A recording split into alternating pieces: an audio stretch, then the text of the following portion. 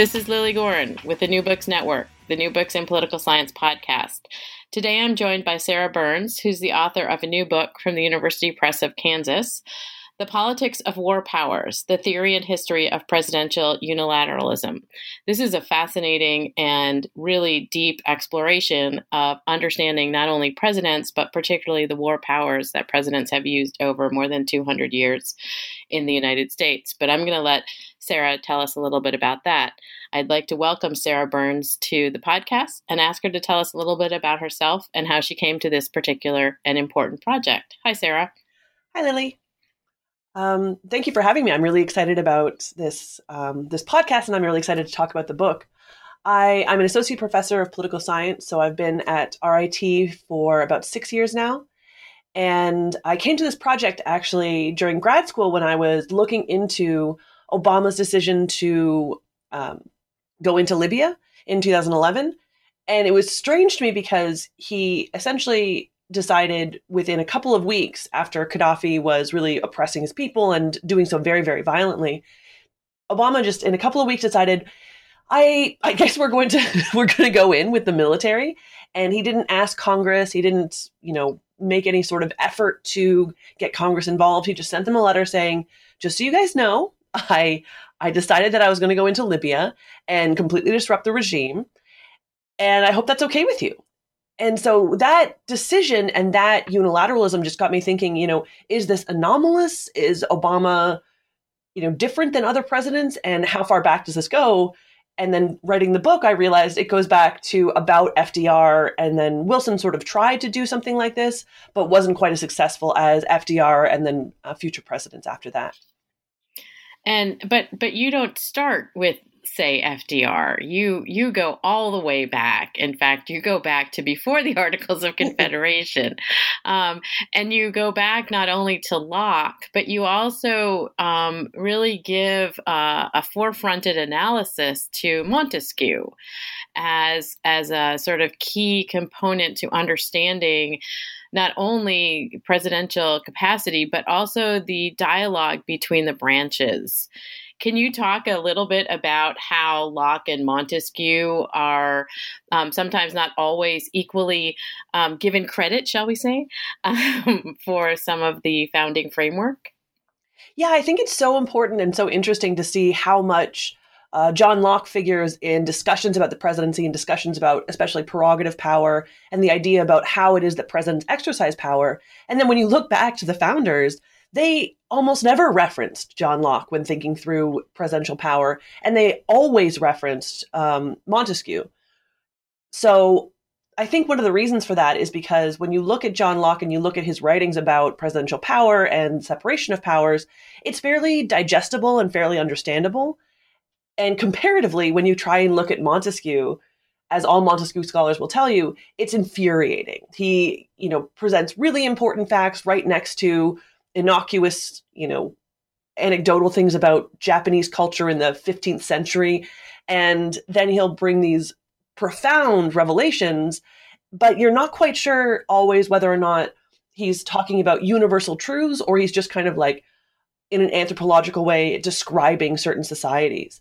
So it takes a long time, I think, to really access what he's trying to tell us, especially because what he's trying to tell us is, yes, there are universal truths, but they have to be shifted and applied in a particular way to a particular society.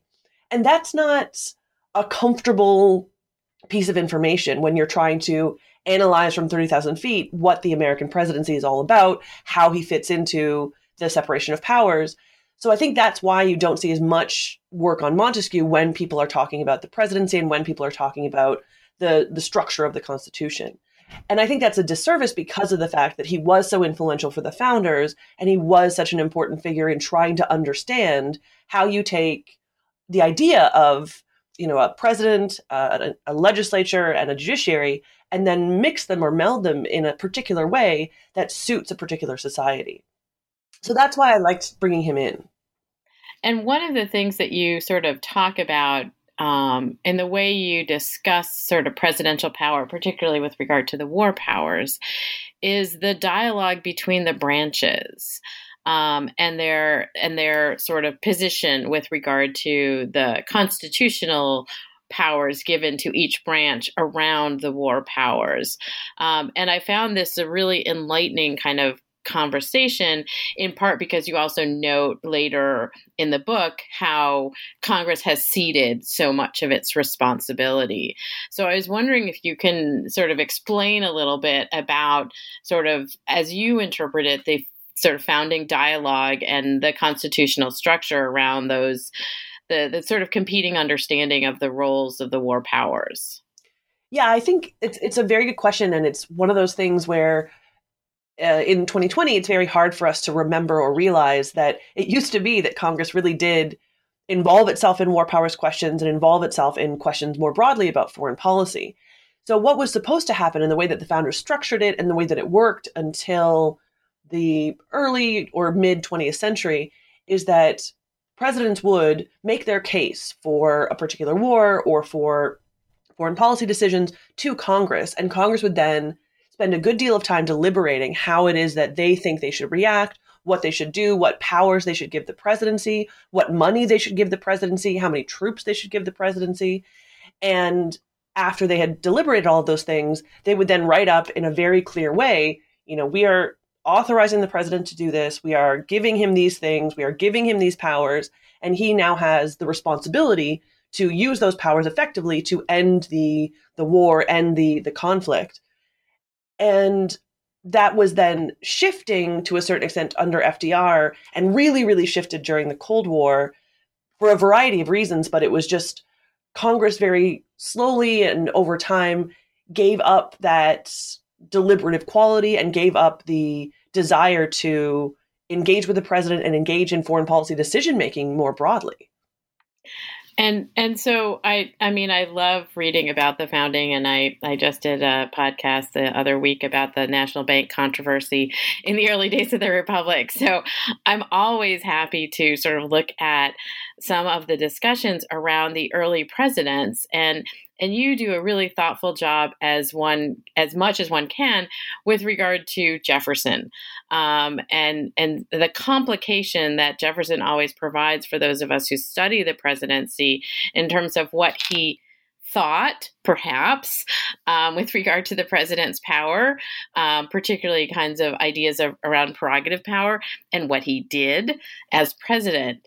And so I would love for you to sort of talk about Jefferson also in comparison to Washington and kind of the Hamiltonian image. Yeah, Jefferson, we were talking just before the podcast, that Jefferson is one of those perplexing characters that I think everyone has an opinion on, and it's always something that's very engaging, but at the same time infuriating. So he's a little bit like Montesquieu in that way, but I have much more affection for Montesquieu than I do for Jefferson. So I think Jefferson I think that Jefferson has a unique perspective on the presidency because he thought that containing too much power within the presidency and having too many enumerated powers for the presidency was a bad thing. And so what he wanted to do was have these extra constitutional powers. So in other words, outside of the law.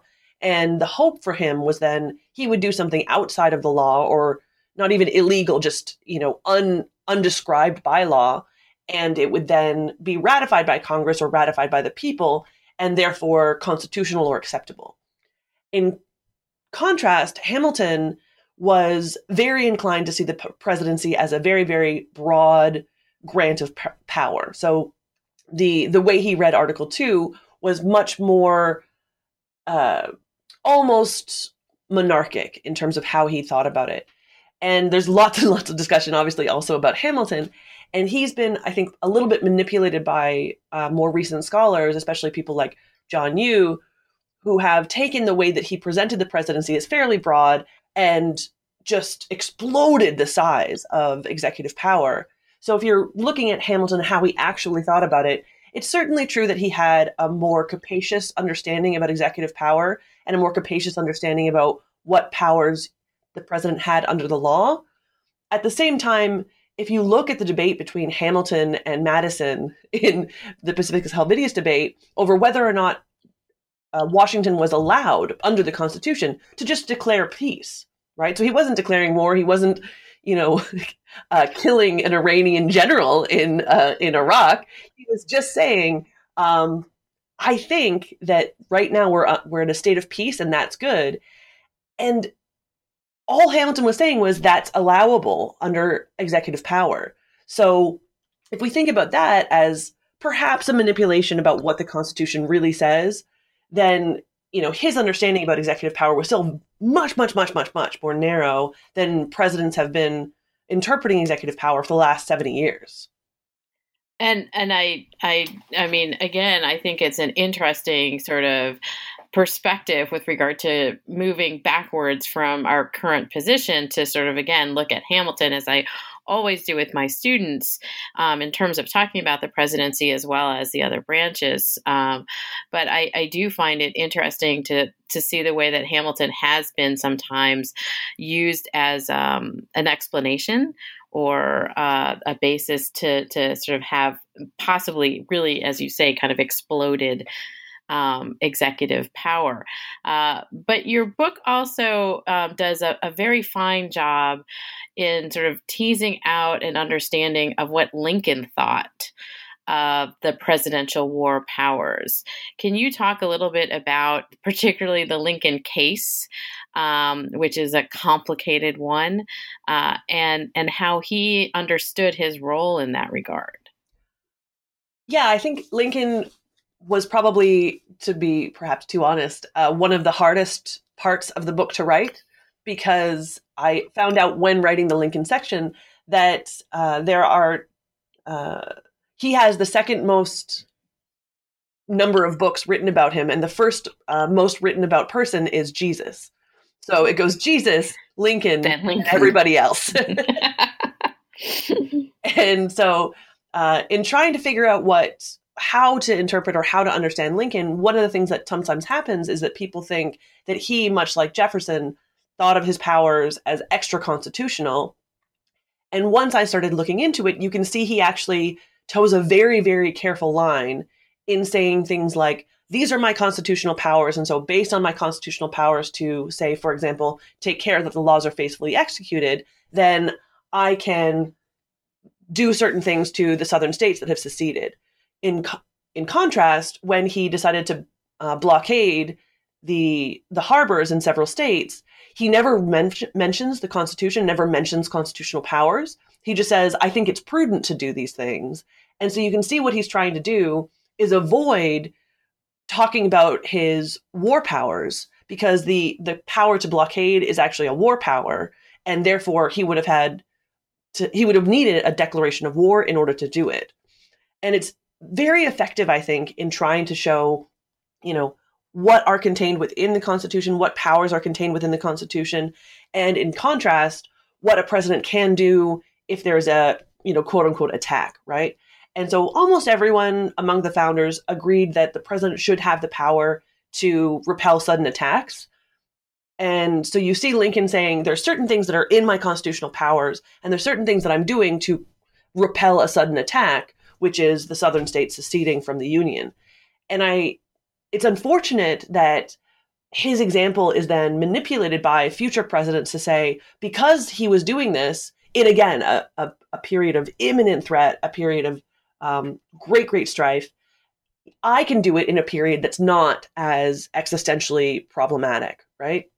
And so you see FDR actually with the help of Robert Jackson, who was his AG at the time. Robert Jackson said, okay, well, Lincoln was able to use all these powers during, again, an existential crisis. So we, because of the World War, are going to use these same powers. And it was a totally different situation. And so while his example is problematic in the way that future presidents use it, I think as a president and as a person who's exercising his constitutional powers, he did so incredibly deftly, considering all the things that he had to deal with. And so I wanted, before we get to FDR, because I definitely want to get to FDR, you also talk about the fact that sort of Woodrow Wilson kind of tried, but didn't necessarily do it as well or as fully as FDR would in terms of the use of the war powers, and to some degree positioning the executive in relation to the Congress. Can you explain a little bit about Wilson's attempt and perhaps where it didn't quite work? Yeah, Also a good question. He's such an interesting figure, obviously, in American history, especially because he's the only president who had a PhD. And I think we can all agree, therefore, we shouldn't have PhDs in the Oval Office. It's also true that he had extensive writings on how he thought that the branches should interact or should work. I would say, even more interestingly, he was writing at a time when you have legislative supremacy and the legislature being much, much, much more powerful than the executive.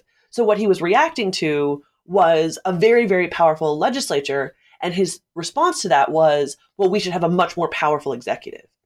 And you see him saying this in his writings and then attempting to do so when he was president. And so at first, during World War I, you can see that what he's trying to do is stay as peaceful as possible and as neutral as possible, because he was hoping he would be able to be a negotiator. And then because of persistent threats from the Germans and then persistent acts against the United States, he eventually got Congress on his side to say, all right, we do have to engage in this fight, even though there was a lot of reluctance to engage in World War I. What's peculiar after that is obviously his big failure with the League of Nations. And so what we see here is first a president being extremely insistent on his way. But we see that at a time when Congress still has the capacity to say, absolutely not on our watch. And what happened in the League of Nations is that the Congress said to him, obviously just the Senate, because it's a treaty.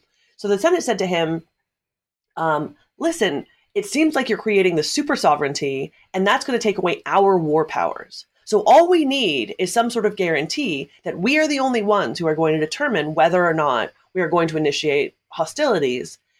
And Wilson said to them, no, the treaty is the treaty, sign the treaty, do what I say. And he went around the entire country trying to whip up support for it. And there was fairly broad support in the country for the League of Nations.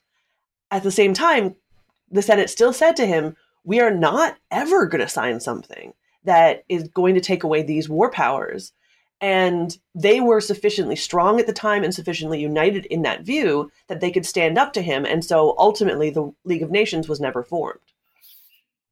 And so Wilson, again, is in this conversation, in this dialogue with the legislature that is willing to stand up to him. And you talk about the fact that in the Cold War period, in the post-Cold War period, our legislator, our Congress, is a little bit, shall we say, less willing to sort of have that forceful engagement with the executive.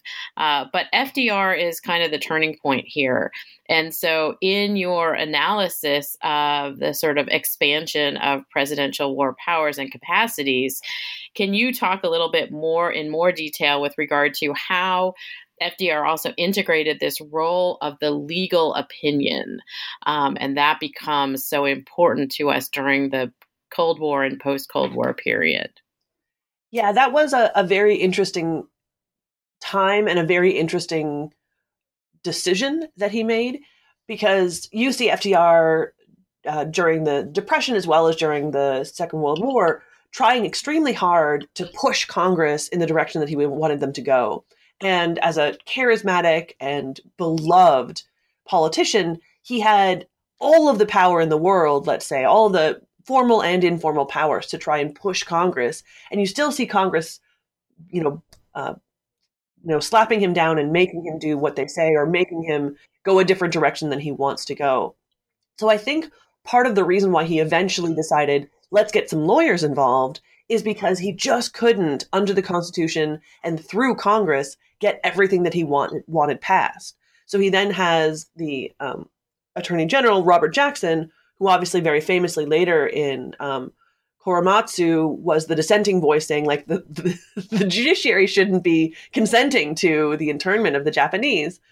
But as an AG, he was tasked with doing what the president wanted, or manipulating the constitutional text in order to prove, however implausibly, that the president had certain powers that are nowhere in the constitutional text and completely made up on the part of Robert Jackson. And I think having made that up and having gone that far, right, really just completely manipulating what the Constitution could have said, you see that he's now created this precedent that future presidents could follow.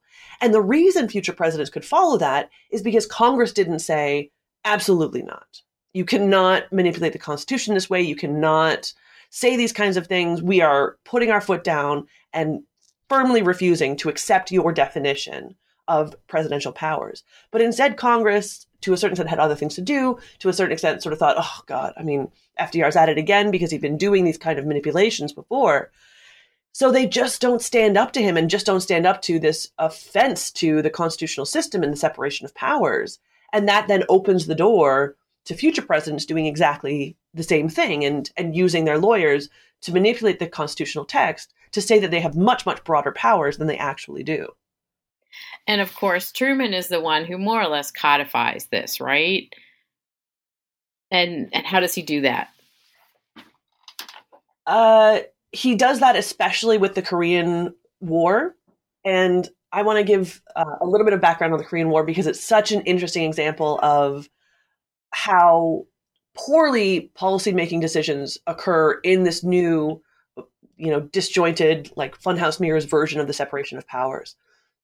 So in approximately April of 1950, Truman gets NSC 68, which is the document saying we should militarize containment. So we should have the effort to contain the communists, the Soviets, but we should use our military to do so because they're only going to respond to strength.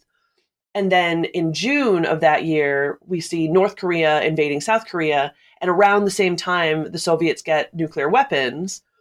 And to make a complicated story very quick, to make a complicated story and do it so very quickly, on the UN Security Council, the Soviet member had walked out. And that was because we refused to seat the communist member of the Chinese delegation, and we continued to seat the nationalist. So in other words, we had 4 people who were relatively friendly to each other on the Security Council, and the Soviets had left.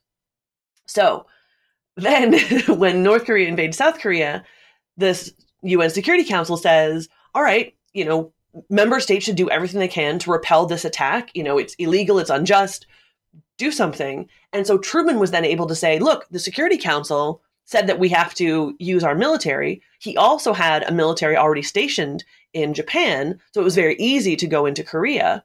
And therefore, he could completely cut out Congress. And he didn't have to go to Congress and ask them for permission. He didn't have to go to Congress and ask them for the money. He didn't have to go to Congress and ask them for the troops because all these things were already there. And so reacting to all of these events that had occurred and ideas that had occurred in the early part of 1950, Truman just decided, all right, I've got this big military. I've got plenty of money. Let's just invade a country.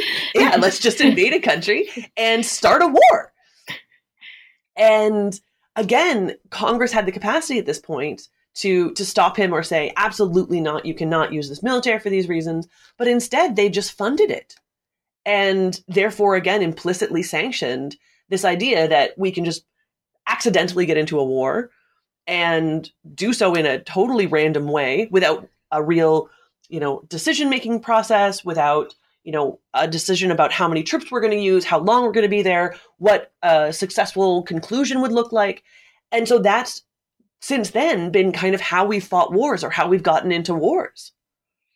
And this always is sort of stunning to a lot of my students when I talk about the war power that Congress has. They're the ones who declare war. And I always say, well, when was the last time Congress declared war? And they're like, oh, Korea, Vietnam. I'm like, nope. And that's because of what Truman essentially did in this case. Yes, both Truman and, as I constantly have to say to my reviewers who are like, no, it's the president's fault, it's the president's fault. It's Congress's fault. Right. They're the ones who are supposed to be standing up to the president and saying, absolutely not. You can't do this. And instead, we have this collective action issue where presidents do absolutely stupid things and, back us into these wars accidentally with no idea about how to get us out and what a conclusion would look like. And Congress is like, so how much do you want for that? And you think to yourself, why aren't they asserting their powers and why aren't they doing more? And you see that over the course of the Cold War, their incentives start changing so that they start realizing, because the president's responsible for this war, because the president is the one people see as responsible for the war, if it goes badly, they blame him.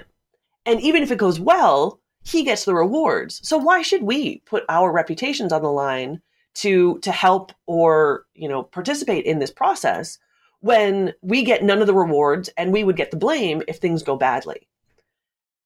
And so that continues, over the course of the Cold War. Yeah. And it's an extended case, essentially, of what congressional scholars often call blame avoidance behavior. Exactly. And it just kind of changes the dramatic behavioral capacity of Congress with regard to its role in the sort of war powers in the Constitution.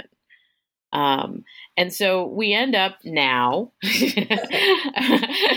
and there are a number of presidents along the way who are able to sort of make legal cases. And you do a really interesting job sort of talking about how the lawyers got involved beyond Jackson, and that now the Office of Legal Counsel is usually where presidents turn. Can you talk about how the Office of Legal Counsel has become essentially the basis for our engagement in military action?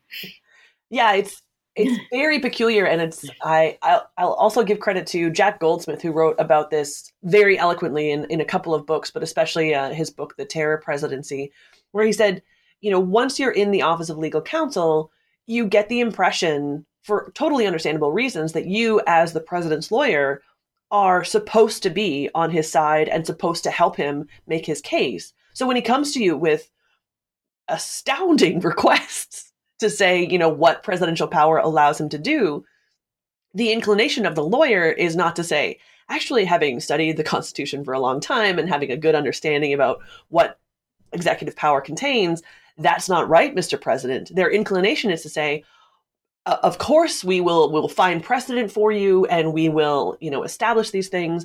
And so because we have FDR creating this idea that you can go to your, at the time, AG, but eventually Office of Legal Counsel, and ask them to change the definition of executive power, then it didn't happen as much during the Cold War, but you see especially in the 1990s, when there was no longer the threat of communism to really galvanize everyone's support and galvanize opinion on, we should do whatever we need to fight the communists to ensure our safety. So in the 90s, you see the OLC really ramping up its duties because you have all these humanitarian interventions.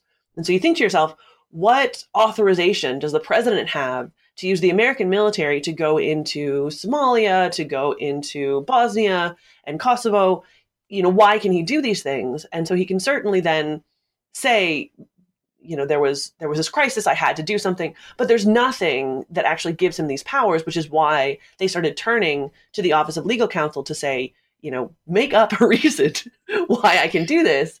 And you see, especially George H.W. Bush, I apologize, his Office of Legal Counsel goes all the way back to FDR, and then they go even further and say, if you look at Lincoln and if you look at Jefferson, clearly presidents can initiate military operations unilaterally, because the Jefferson example they claim was that Jefferson launched a bunch of military operations against the Barbary pirates. Now that's completely false and a complete manipulation of history, but no one calls them on it.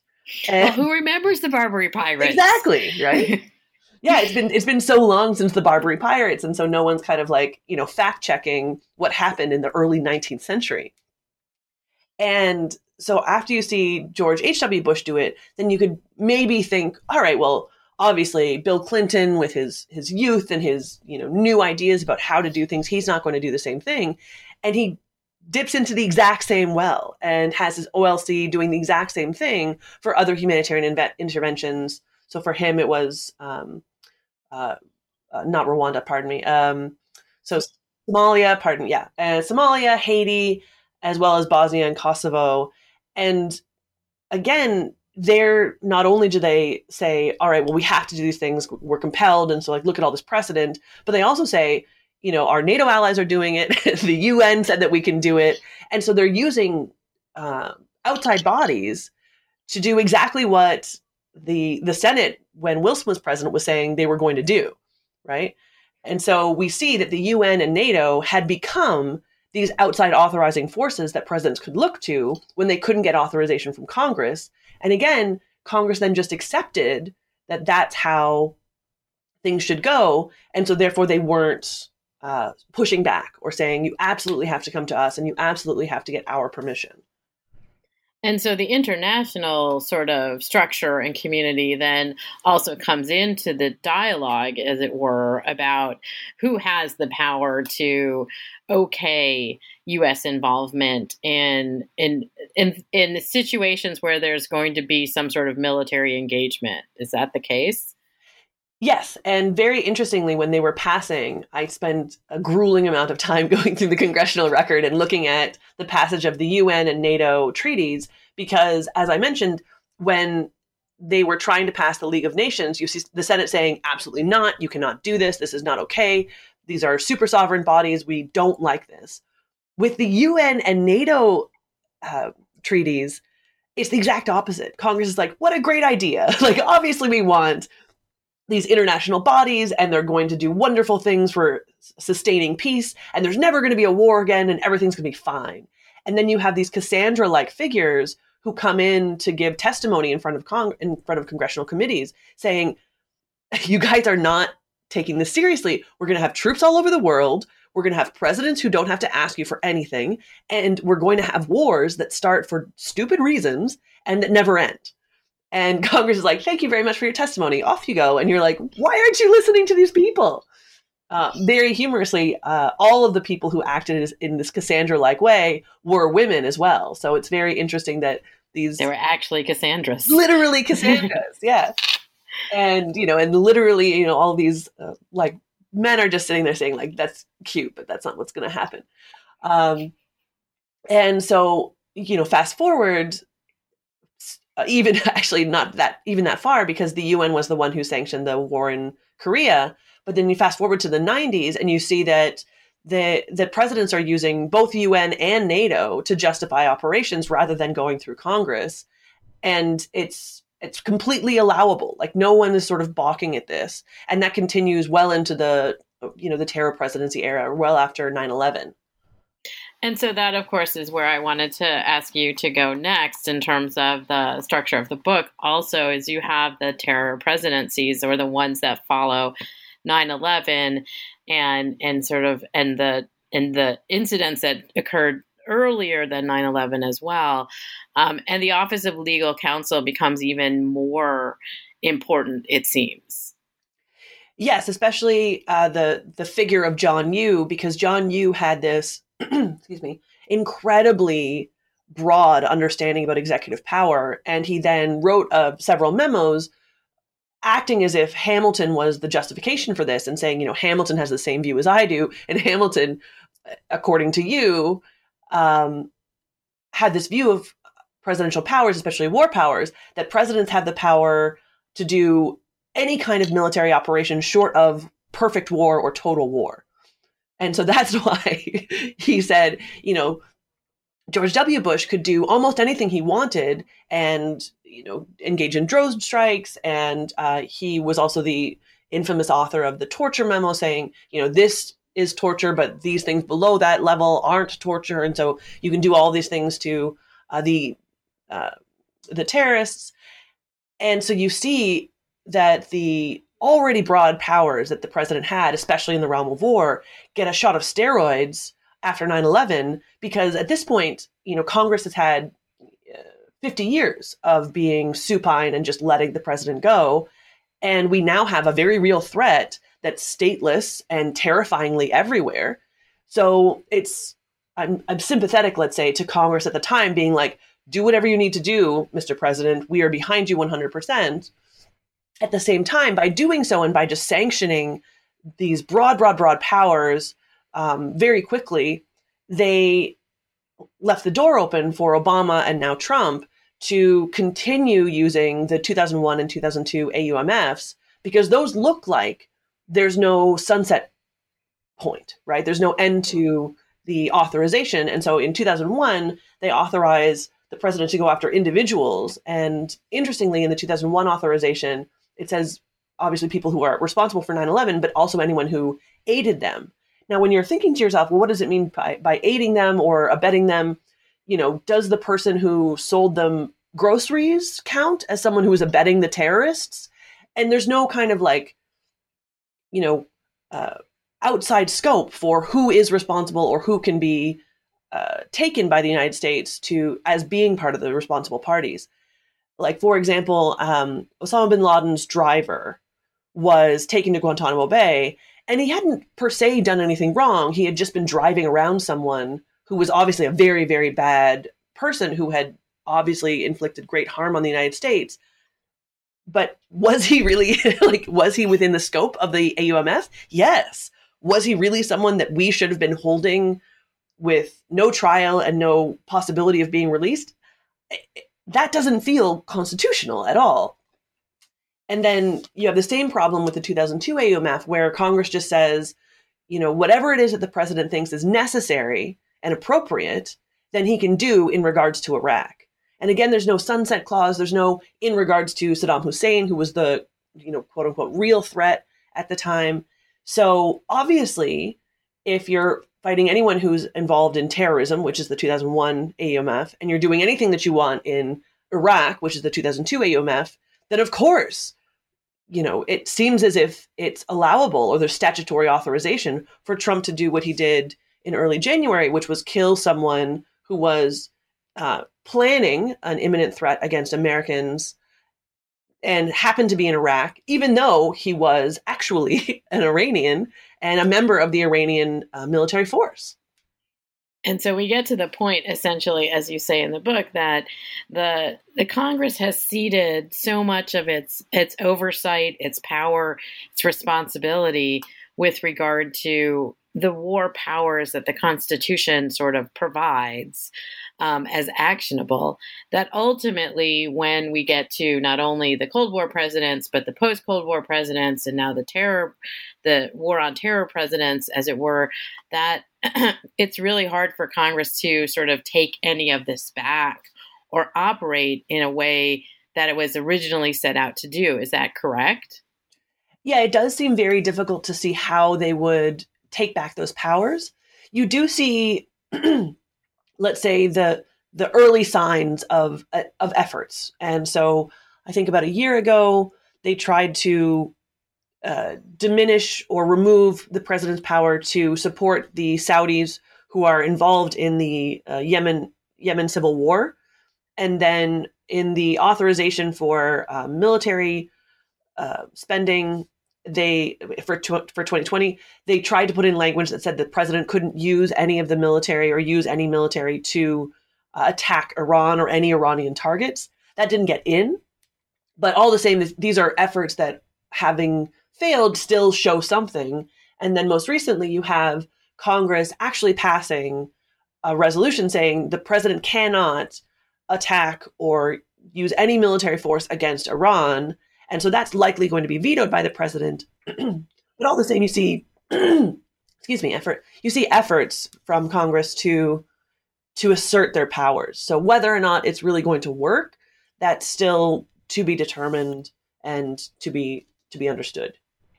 And so I wanted to ask you, what can we do, or what do you sort of understand as the capacity to essentially right the ship of state after such a long period of having it sort of shifted, and particularly because presidents have, even as the times have changed, as the Soviet Union is no longer our enemy, as it were, that it's very difficult to see that Congress, as you note, has done this and that, a little bit here and a little bit there.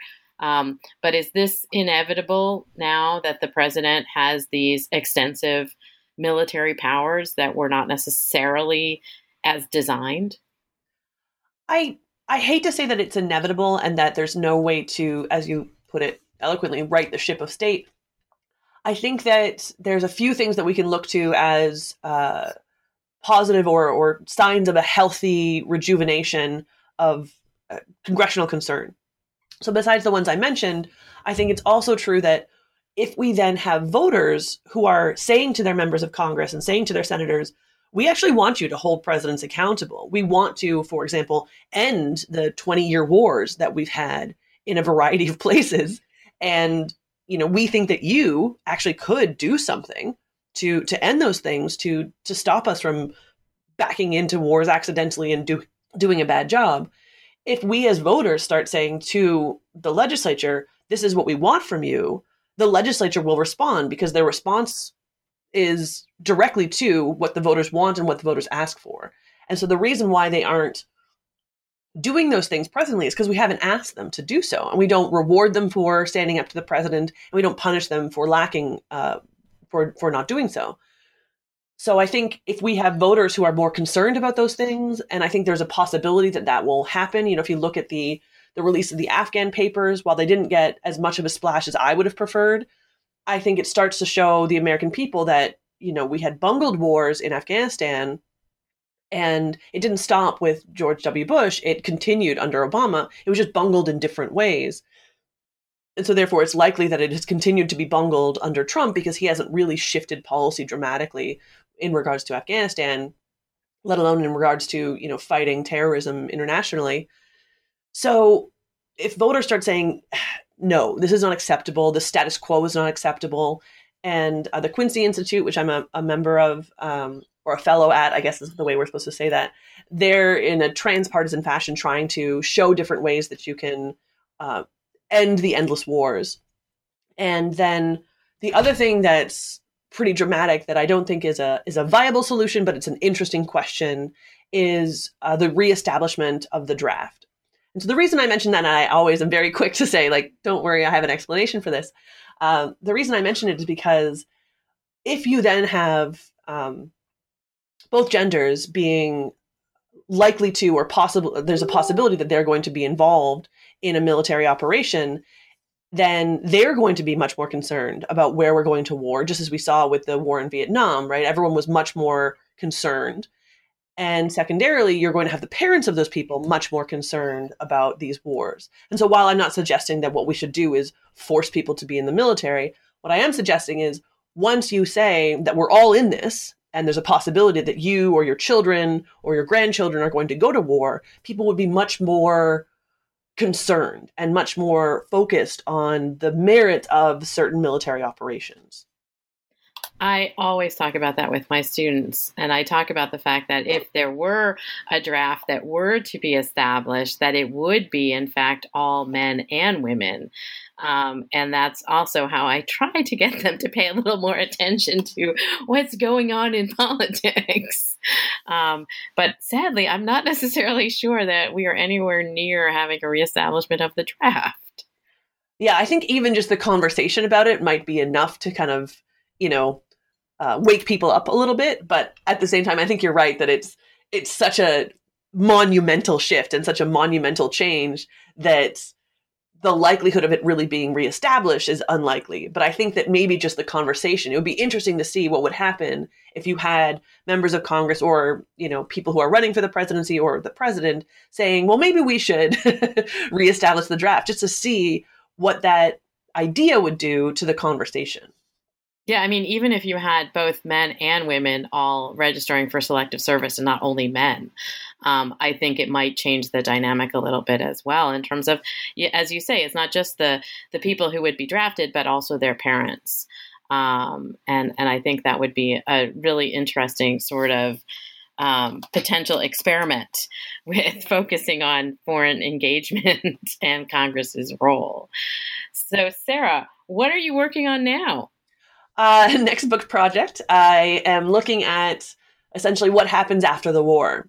So one of the things that we see in American foreign policy is this focus on the idea of the democratic peace, meaning that there's this concept that came actually from Immanuel Kant that if you have all republics all over the world, you will have a peaceful world because republics are naturally pacific, naturally disinclined towards war. Excuse me. Now, if we look at all of American history, we can see that's not really true. But all the same, that idea is kind of in the water and amongst foreign policy experts. You've seen it since Woodrow Wilson, who famously claimed, we're part of this war now to make the world safe for democracy. So for about 100 years, I guess now 120, for about 120 years, the US has been kind of functioning on the idea that a more democratic world is a more peaceful world, which is why, for example, after the Spanish-American War, we went into the Philippines and we were, quote unquote, helping them civilize, which is the, imperialist way of talking about it. And now we talk about democratizing, which is just the exact same thing, but it sounds friendlier. And so what I'm looking at next is what happens once we finish the war and we're trying to establish peace and trying to usher in a democratic society in a variety of places. So we see it work really, really well, obviously in Japan and Germany after World War II. And so I want to compare or contrast those positive examples with obviously the negative examples of Iraq and Afghanistan, Vietnam, to a certain extent, Korea, and the Philippines to a certain extent, and other examples from history, just to see why it worked, when it worked, and why it didn't work, and what the problems were. And so a lot of this, it sounds like, is also in the sort of Cold War, post-Cold War period, so the more modern period as well. Yes, I think it'll be probably more modern. I do want to look at earlier examples, though, just to see, for example, there was a ton of revolutions in the early 19th century in Latin America. And at present, my research in that area is a little bit inchoate, like it's very early in stages. And I want to see how it is that the US reacted to those, because we see obviously the Monroe Doctrine coming up in the early 19th century, saying to Europeans, stay out of the Western Hemisphere. This is ours now. And I wonder if that was in part in reaction to those revolutions, and whether the US was helping these states to try and democratize or to try and, overthrow their imperial masters, and what we thought at that time. Because I know, for example, that we weren't very helpful to the Haitian Revolution in the early 19th century. And so understanding where we helped, why we helped, who we helped, and for what reasons, all of that is sort of interesting to me as well. Well, I hope you'll come back on the New Books in Political Science podcast and talk to me about the book once it comes out. Thank you very much, Lily. It's been wonderful talking to you about this one. So it's been a pleasure to chat about the politics of war powers, the theory and history of presidential unilateralism with Sarah Burns. This book was published in 2019 by the University Press of Kansas, and I assume it's available at the University Press of Kansas website as well as any place else. Yes, Amazon and all the other places. Yeah. Okay, thank you, Sarah, for joining me today. Thank you so much, Lily.